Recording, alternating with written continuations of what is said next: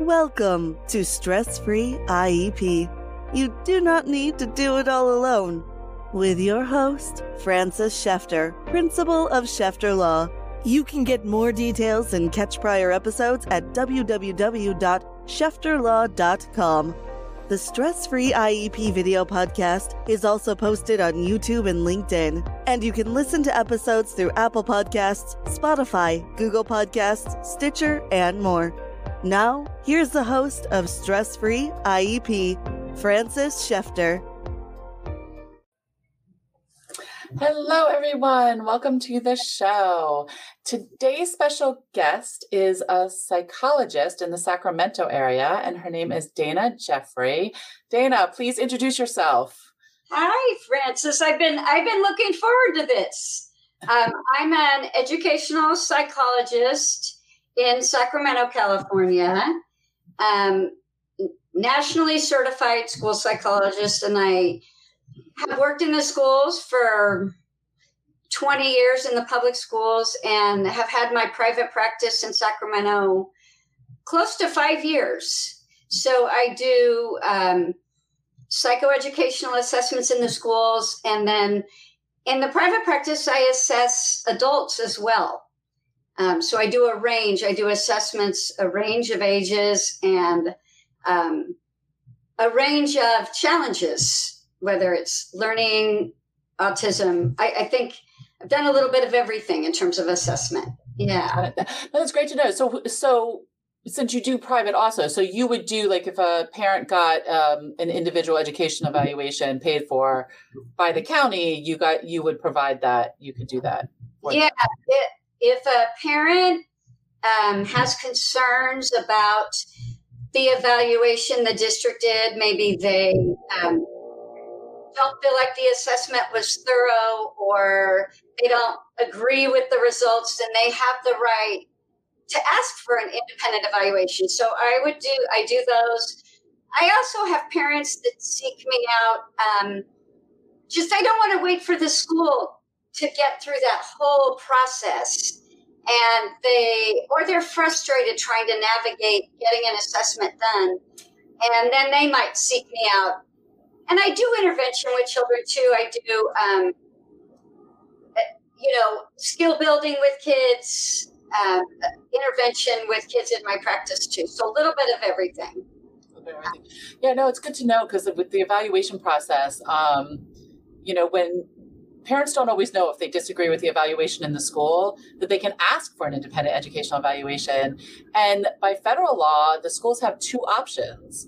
They can either grant it, or they can file for due process against the parents to stand by their evaluation. Right. And it's been my experience that schools will usually grant the IEE, because they'll say, although we stand by ours, we will grant this, we'll let the parents have it, because it's cheaper to pay for an IEE than to litigate. Yes. So, yeah. And then also the district will often provide a list of their psychologists they've approved or that they have screened, and I don't know that parents realize that they can seek out someone, and as long as that person has qualifications, then that's their right as well. In fact, I just had a mom, I guess they're about 2 hours away from Sacramento, seek me out. She said, I don't trust the district, and I'm not going to use the list they gave me. And she said, I want you to do the assessment. And I said, well, I'm not going to go to you 2 hours away, but if you want to come to me, I would love to do the assessment. And so she did. She came to my office about 4 different times, and we went through the whole process. And I had just mentioned we actually just had the IEP meeting. And I did come up with very different results than, and I had the luxury of time. I had the luxury of, to my friends and colleagues working in the schools, the caseload is so enormous sometimes, and the time constraints are so, and that's the one thing about doing an independent evaluation. You have the luxury of time, and you're not necessarily, you have to stick to that 60-day timeline that's in the schools. You can, an independent evaluation, you can kind of go beyond that a little bit. And isn't it also like when the school system does it, and I love that you do it school system and private, because when the school system does it, they're only really looking at the educational stuff and the educational impact. Right. Whereas when you do it privately, you're doing a fuller battery and you can go a lot deeper, right? Well, I'm still looking at educational impact if I'm doing an IEE because it's for the district. But I can definitely delve in. I can get more information about what the referring concern is. Sometimes if you spend some time interviewing the teacher and the parent and you take some real time delving into what the concerns are, you can develop a better assessment battery than you would in the schools when you've got this much time in a meeting and many times there's not that time to follow up and say, let me get more information about what your concerns are.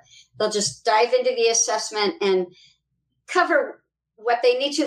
They're looking at eligibility.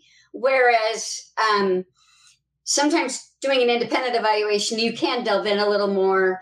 And for example, I had this little girl that I just finished with. The parent drove all the way. She had some struggles with anxiety in the classroom and keeping up. And so in my mind, I thought, gosh, there's a little bit of anxiety here. Her mom said, boy, everybody in the class finishes their tests before her, and she's the last one to turn in her test. And so immediately I thought, processing speed. This might be an issue. This little girl might have some issues with processing speed. And there can be a lot of reasons for that. Anxiety but the interesting thing is the district assessment. The district assessed the first time and the parents weren't real pleased. And so the district said, can we do a little more testing? Well, they gave the same battery of tests. And so but different, like not the exact same. Almost. Oh, and so then when they came to me, I looked at that and I thought, well, I have some questions here that aren't answered. I think there are some holes in this assessment. And when I got started, there were. And so she did have some challenges in processing speed in some other areas, but I had the luxury of time and I did and the parents were very sweet after they said, you gave us so much more. This is such a richer picture than what the district. And the problem is special ed has grown exponentially, and we can talk more about that. But like I said, my colleagues in the schools, the caseloads are enormous. The time constraints working under are enormous. But yeah, I never knock the schools, for what they do, but there's different purposes. The schools, as you said, looking for eligibility and looking for what's happening in the school and what that impact is. And while you're looking at the school impact, you're also looking at life and home and the bigger picture when you do it privately. And so it is so much more for the parents. Yeah. Well, I think one thing that when we're talking about in ed code, in order to diagnose and make an educational diagnosis, there has to be some impact academically, but also I think it's important, this assessment that I just referred to, where the parents brought the little girl to me, drove about 2 hours each time. The mom was saying she keeps up in school. She's forcing herself to really, she compensates, but then she comes home and she just collapses because it's been so hard for her all day to push herself and try and keep up at the pace that the general ed classroom was moving at. And it just didn't seem sustainable to me, especially she was in fourth grade the pedal hits the metal in fourth grade, things really amp up. So I've had a lot of those cases, and the school's pushing back, but they're fine in school and they're fine in school. And I say, but that's because they can mask it and then they fall apart at home and the parents have to put in the supports. Whereas if the supports were in school, right. And, the teachers look at me and give me the, sometimes agree with me, sometimes don't. And then I put it in the context of what do we do as adults when we've had a really rough day, but we had to stay at work. We had to do what we had to do because that's it. What do? We go home and have a glass of wine. Go for a run or, like we have the outlet. The kids don't, because then they get home and they have to do homework and they have to do this and they don't have an outlet like we do. And they need the supports to learn how to handle it. And usually I see light bulbs go off on a lot of the teachers like, oh, because it finally makes sense because it's relatable. Yeah. Or if a child that is, like you said, if the parent has done some supporting at home and done some work, then the child can compensate longer a lot of the time. They've developed some tools, and it is our special ed, our model, and doing assessments is based on a medical model. So when you go to the doctor's looking for something wrong. He's checking your blood pressure and your heart rate, and he's looking for something wrong. And that's the sad thing. When I do an assessment, it's based on a medical model, and I'm looking for what's wrong.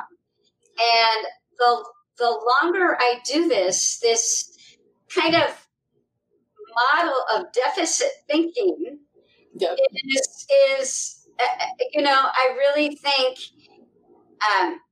it's a wait to fail. We really do wait till kids finally show up as struggling. And then at that point we say, okay, now we've got to do something, or the child is compensated so long that then they are struggling at home as well. But it is a kind of a model based on deficit thinking. And I say that I've been saying that a lot recently, even more recently, that I see that we're labeling these kids as something wrong with them. And it's not. Their brain doesn't work the way our normal brain works. But what's a normal brain? Like, who decided that? You know what I mean? My story, I couldn't spell when I was a kid, so I didn't think I was smart. I didn't think I was smart enough to go to law school, and then after years, I was like, I think I'm just going to try. And, look, I'm aware. I did it. Yeah. No, and I love what you said about the brain. I tell kids I said, our brain is like a construction zone, and it's under construction all the time. We're building new pathways, and intervention changes the brain. And so your brain is always, and they've shown intervention can build new pathways. It can help change the brain. A learning disability, it biological, it doesn't go away. I tell parents that it doesn't disappear, but you can do things to support and make changes in the brain, and also teach a child strategies to work with whatever their learning challenge happens to be, but it's kind of like you said, frame it in a way where our brain is this amazing thing, and it's like under construction, and we can do things to build new pathways. And so when I'm talking to kids, when I finish an assessment, I'll explain, okay, this part here, maybe we need to work on a little bit, and this part's really strong, and kids love it when you talk to them that way. They,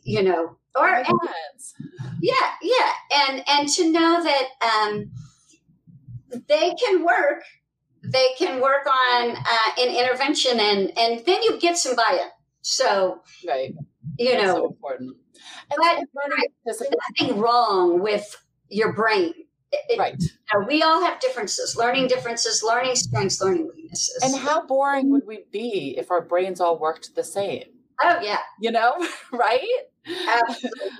Absolutely. Lawyers joke around all the time when somebody tries to get us to do math. We're like, no. That's why we went to law school. We don't have to do math, because math's not natural to us, but accountants, it's natural to them. But if they were to read a case law, it would just not work for them. And so all of our brains are different the way it should be. It's just learning how to adjust.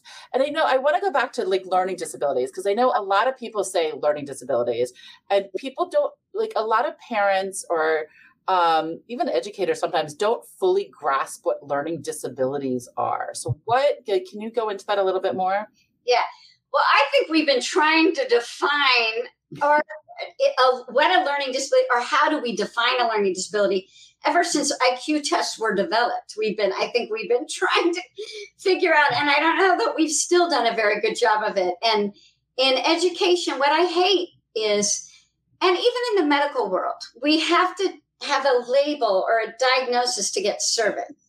And so I feel like sometimes, parents want a label or a diagnosis so they can access a service. And the first thing I say is, special ed is not the end all be all. It's not going to fix. It's a myriad of things you put in place, and special education can be a component. It's just like medication. You're not going to just give a child medication and think that will remedy everything. But so a learning disability, I really feel like if you're looking at what the law says, you've got to have average to above average intelligence to have a learning disability. And the last time federal law was reauthorized, they gave districts 3 kind of methods for defining a learning disability. And you might know there's a discrepancy model. So some districts will say, okay, this is what we estimate the child's ability to be, average intelligence, above average, below average, whatever they estimate the ability to be. And then some area of processing that is getting in the way, like I mentioned, processing speed or some aspect of auditory processing. And then the third prong or would be in the law. Is it impeding learning? Is this challenge what we found impeding learning? And also districts can use a model of processing strengths and weaknesses where, you do a battery of tests, and if there's some real gaps between processing areas in terms of strengths and weaknesses, and then there's response to intervention. So districts can also get qualified children for special ed based on, have you put some documented interventions in place and collected data, and then is the child not responding? And if they're not responding, then the assumption is, there's likely some kind of a learning disability there. Yeah. And it's important. It's really important for parents to know that as well, because the schools I've seen often, even some psychologists, are set on, it must be this one only. Yeah. And that's the only way. And if they don't fit into this box in that way, they're not. Yeah. And I've had that so many times, especially with dyslexia, because when you look at the discrepancy model, usually our dyslexic children are average or above average intelligence. And when you look at the whole picture of reading and math, they are average or above average. Because it's not until you go down deeper into the little subtests the discrepancies. Yeah. Well, okay. Can I give an example? Sure. I don't make it technical, but this little girl I mentioned that the mom brought her to me. Part of the reason that the district didn't find kind of this piece is, I don't know. So there are different kinds of dyslexia. And this particular little girl had what's called surface dyslexia. So she was pretty adept at sounding out words. If she looked at a word, decoding the word. But if it was an irregular word that you couldn't decode, and she had to have a visual representation of it in her memory, she couldn't read the word. So I gave her a list of irregular words to read. In 30 seconds, she could only read 5 words. Wow. And when you added that with her processing speed, and there were some things going on there that were really getting in the way of her reading fluency and comprehension. And like I said, she'd been able to compensate, but the reading challenges, the expectations had increased. And these challenges we're starting to really get in her way in terms of keeping up in the classroom. And that's interesting. I didn't realize that I know there's lots of different types of dyslexia and stuff, but I didn't realize that you could be good at the decoding and more of the sight words having the issues. And I know, like, from when I was a teacher and stuff, if you could decode words, then we thought you could read. Right. Absolutely. Right. And I know you've been in the system for a long time as well. Not so long, but a while.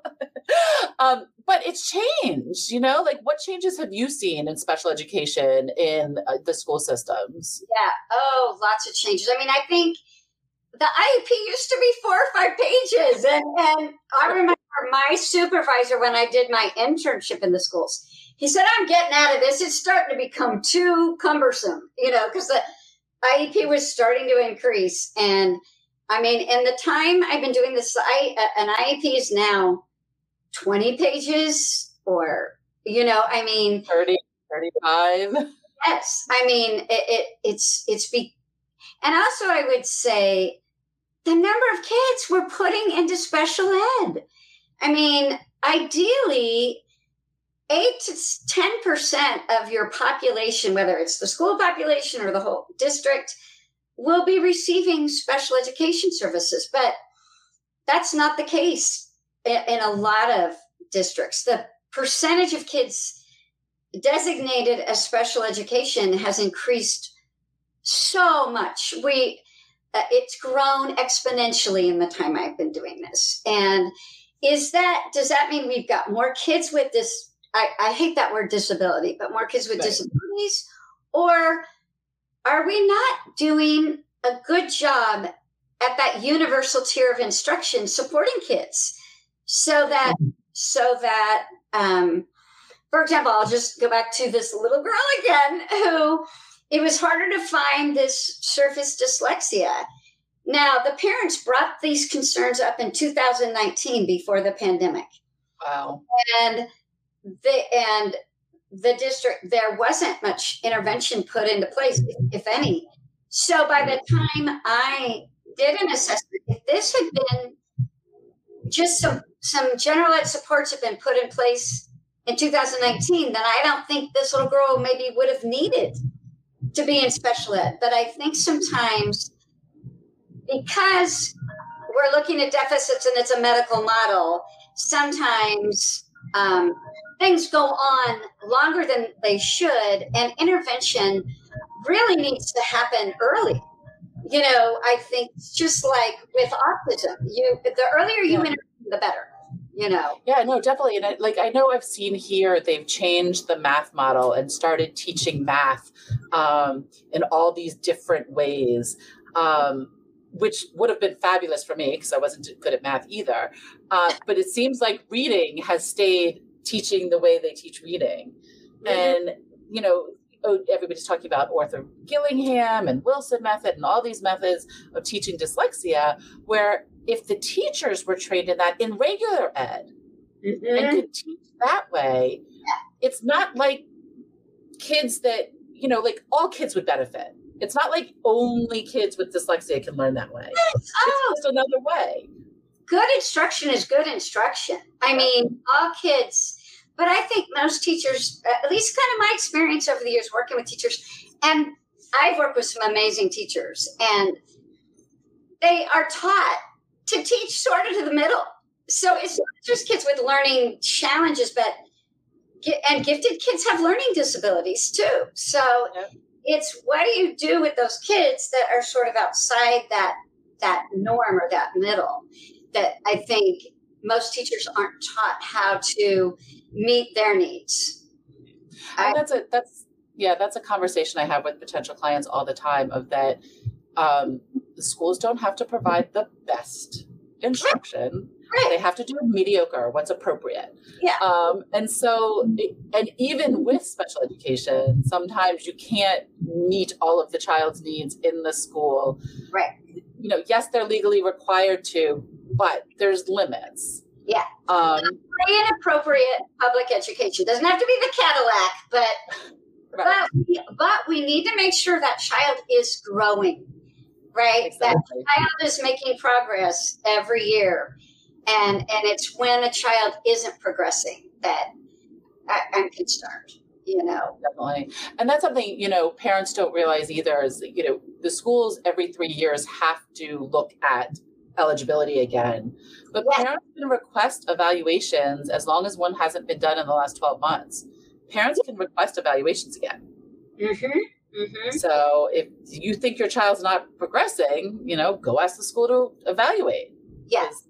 Yeah. Well, and I think too, what I've seen is I've sat in meetings where the goals get written for whatever the challenge is, and often they're goals that really aren't tailored. They're sort of general goals that aren't maybe tailored to that child's specific challenge. And I don't know, sometimes I wonder if the goal is really understood by the teacher and by the parent. So I always tell parents, if you don't understand the goal and what it means, then how are you going to know whether your child is at the benchmark and beyond, whether that child has progressed? You've got to understand really what they're working on. Right. And I say that often to the parents, like, you need to ask. If you don't understand it, you need to ask. Yes. And that's right, because, there are so many parts to the IEP and so many different areas that parents need to know. And I know we've talked about it before, the procedural safeguards, like, they're given this, here are your procedural safeguards in this 34-page book. And, like, they're supposed to know all that. Mm-hmm. And I'm going to pause us for a minute because I have a special offer for parents about procedural safeguards. Okay.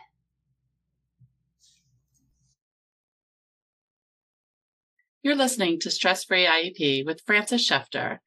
At Shefter Law PA, we provide legal services in Maryland, D.C., and Florida, as well as advocacy services nationwide and in American schools overseas. Federal law is what guides IEP services, and that is why it is a nationwide law that applies to everyone. If you want to know the procedural safeguards, that 34, 40-page document that the school hands you, if you want that abbreviated onto one page, check out my website, shefterlaw.com, where you can download a free version. Mm-hmm. Thank you. Yeah. So, I mean, there's so much for parents to know. What is, but let's, putting it in what you do, what should parents know about the assessment process?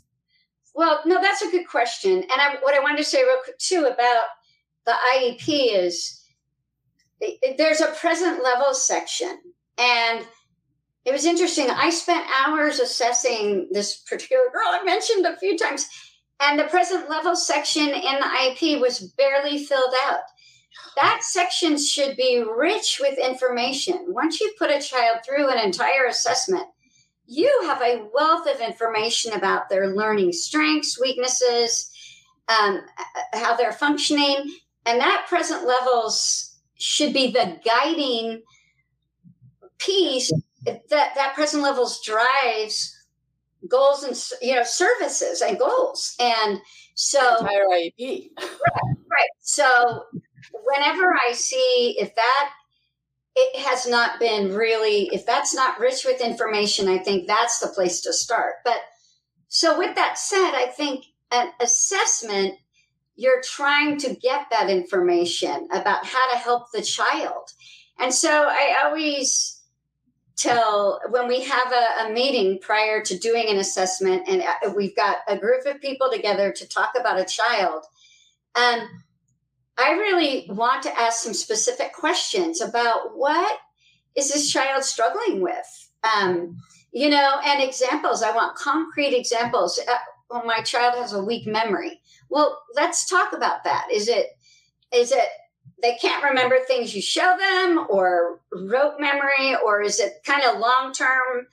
Let's, be as specific you can about your concerns.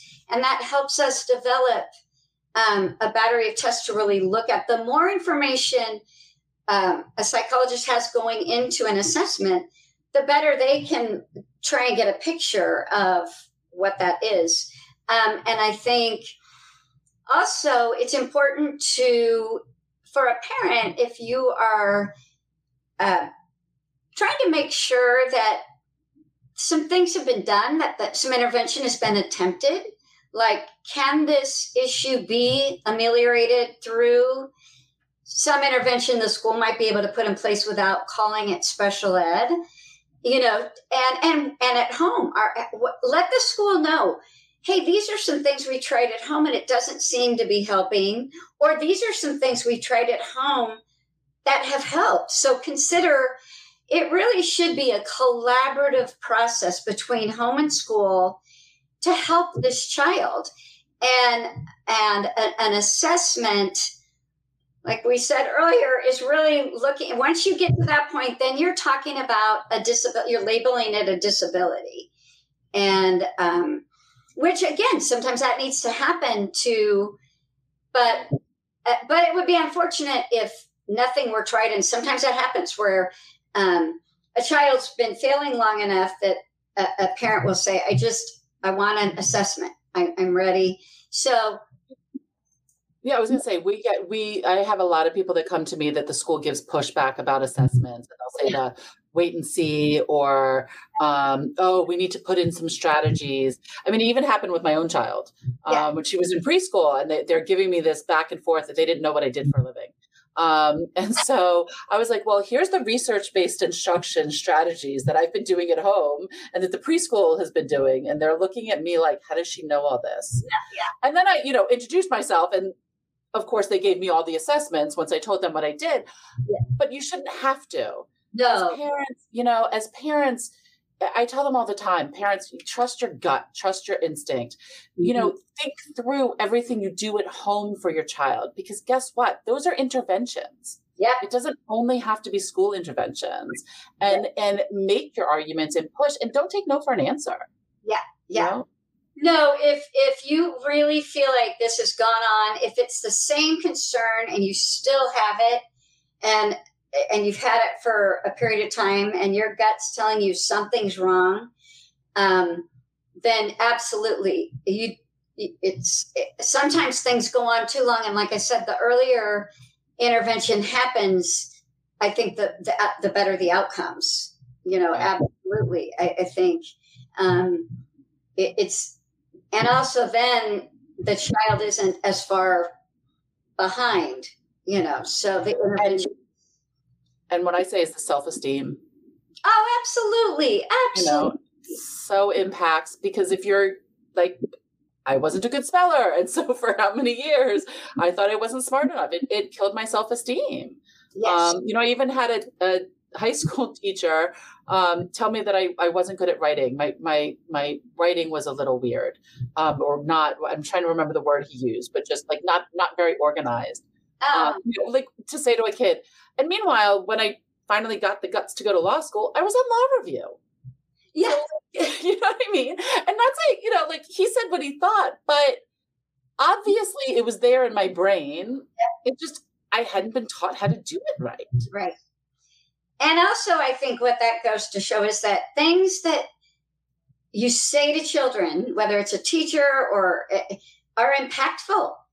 I mean, sometimes these comments or things that are said can last, like you said, a lifetime, and kids internalize them. And so I always approach assessment as it's like a puzzle I get to figure out. And I tell kids that we're going to work together to try and figure out how your brain works. I learned so much about you from doing this, and it should be a positive experience. And usually it is. I've had kids say to me when we're done, I don't get to come back anymore. And I said, no, we're finished. And then they'll come back in and visit anyway. But it should be. And again, when we talk about the changes I've seen over the years in special education, it has become, because special ed has grown so much, it has become more, instead of a collaborative process about helping a child and figuring it out together based on a team of people, parents, educators working collaboratively, it has become more contentious and adversarial, and that's unfortunate. But it's a system that is, I mean, special ed has grown so much. The numbers are just, I had a principal tell me once, if it's the only game in town, parents are going to try and get the help that way. So again, if we don't have the good universal instruction in place and we're not supporting kids earlier on, then it does become the only game in town. So, right. And that makes sense. It's just so, I love that you incorporate the kids so much. And I have oftentimes potential clients and people I meet, well, should I do the school assessment or should I do the private assessment? Mm-hmm. And we have that a lot. And I usually have to delve in a little bit. Well, what results are you looking for? Mm-hmm. What do you think? Like if somebody's if they think something's wrong and they're not sure if they trust the school, should they push the school to do it? Or if they can, do you think they should do it privately? I think if I just know that in a private setting, there is the luxury of delving in more. Although I've seen some private assessments that aren't real thorough. So I think it's about, again, each case is really individual, but if the parent is not getting much cooperation from the school and they've had to fight to get as far as the assessment process, then I think maybe that's when it's time to say, okay, I'm not getting the help I need here. So maybe I need to look at finding a professional outside of the school setting. Or like you bring a professional with you to a meeting and have the school do it then, and knowing that you have some backup. And it's too bad it has to be that way. But sometimes in order to get an assessment done, it's unfortunate. I used to say, I remember my teaching years and stuff, that when I'm a parent, I don't want to be that parent that the school talks about. And now as a parent, I do want to be that parent. Yeah. Because if you're not, who else is going to be? Yeah. And you don't have to do it negative. You don't have to do it mean, but advocate for your child. Don't take no for an answer. Mm-hmm. And, talking about when you said that some of the comments that teacher made stayed with you, and so in a private practice, I also work with adults. I assessed a woman who was in her second year of law school, and she suspected all along she had a learning disability and compensated all the way through school. So sometimes, going through life feeling like something's wrong and you don't ever have anybody really explain to you, yeah, this is what's going on, and this is your unique brain and how it works. This is why you struggle with this or that. This is why this or that is hard for you.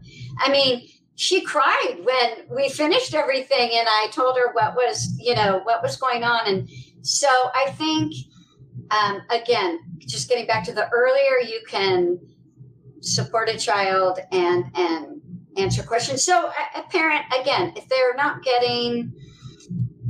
they feel like the school district is really pushing back and not being collaborative, then sometimes, but not all parents are able to do that. I mean, I've worked in schools where the parents, that's just not an option to go seek. Right. Although sometimes insurance does cover it. So in some instances. So yes, to look into that. Insurance covers some of mine. So that's something a lot of parents don't know. I had this parent go back and look at their policy, and it actually said psychoeducational evaluations were covered. So, and she did get it covered. So that was great.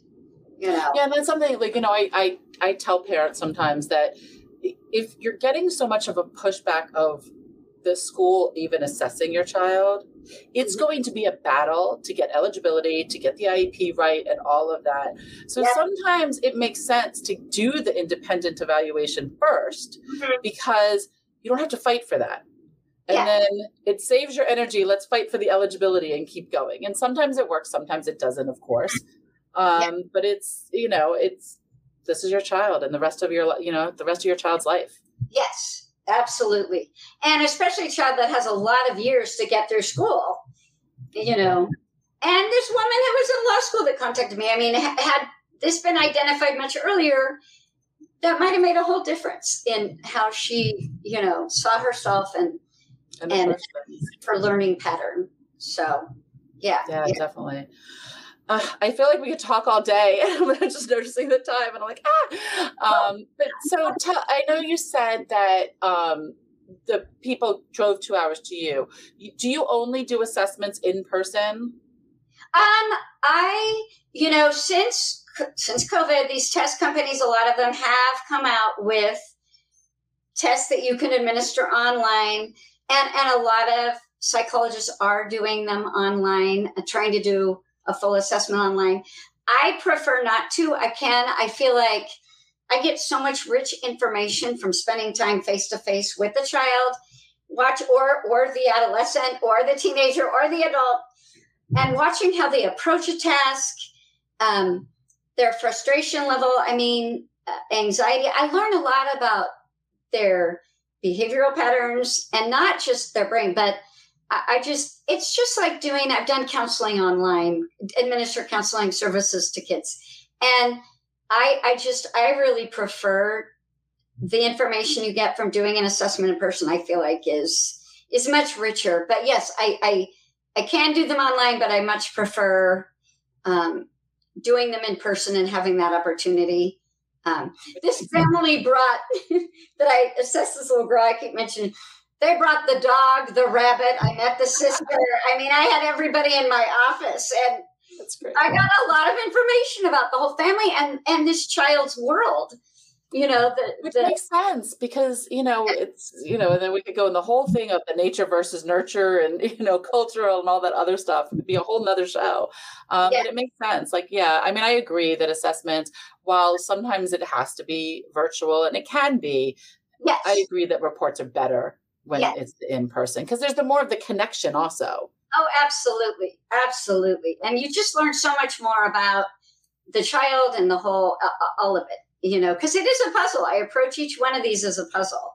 And I know this has gone fast, and I was going to say, we talked about that.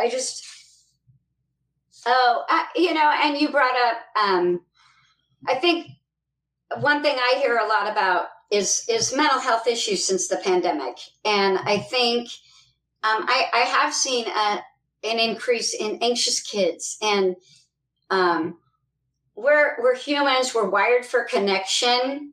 And I think the pandemic, none of us, adults, children, we didn't get the connection that we need as human beings.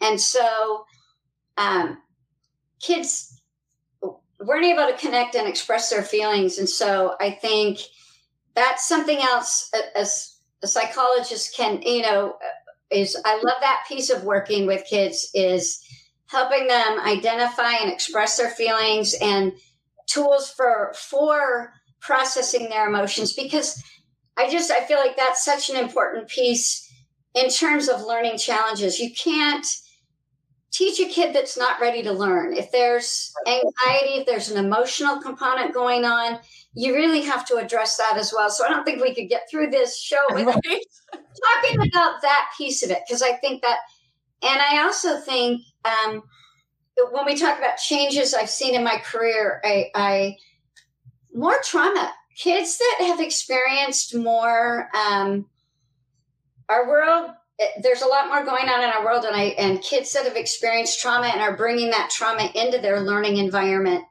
And sometimes teachers, besides having a learning difference, sometimes kids have this emotional baggage too. So teachers are amazing people. What they're expected to do during the day and the number of roles they have to play, it's really incredible that what teachers do. And